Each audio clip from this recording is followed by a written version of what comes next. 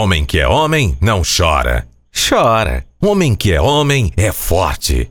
Quase sempre. Homem que é homem gosta de futebol. Ou prefere cozinhar. Homem que é homem paga a conta. Se sente bem dividindo. Homem que é homem toma iniciativa.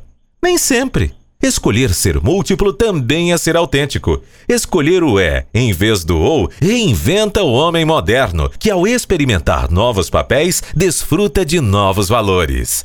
Natura Plural. Homem que é homem não é mais o mesmo, é melhor.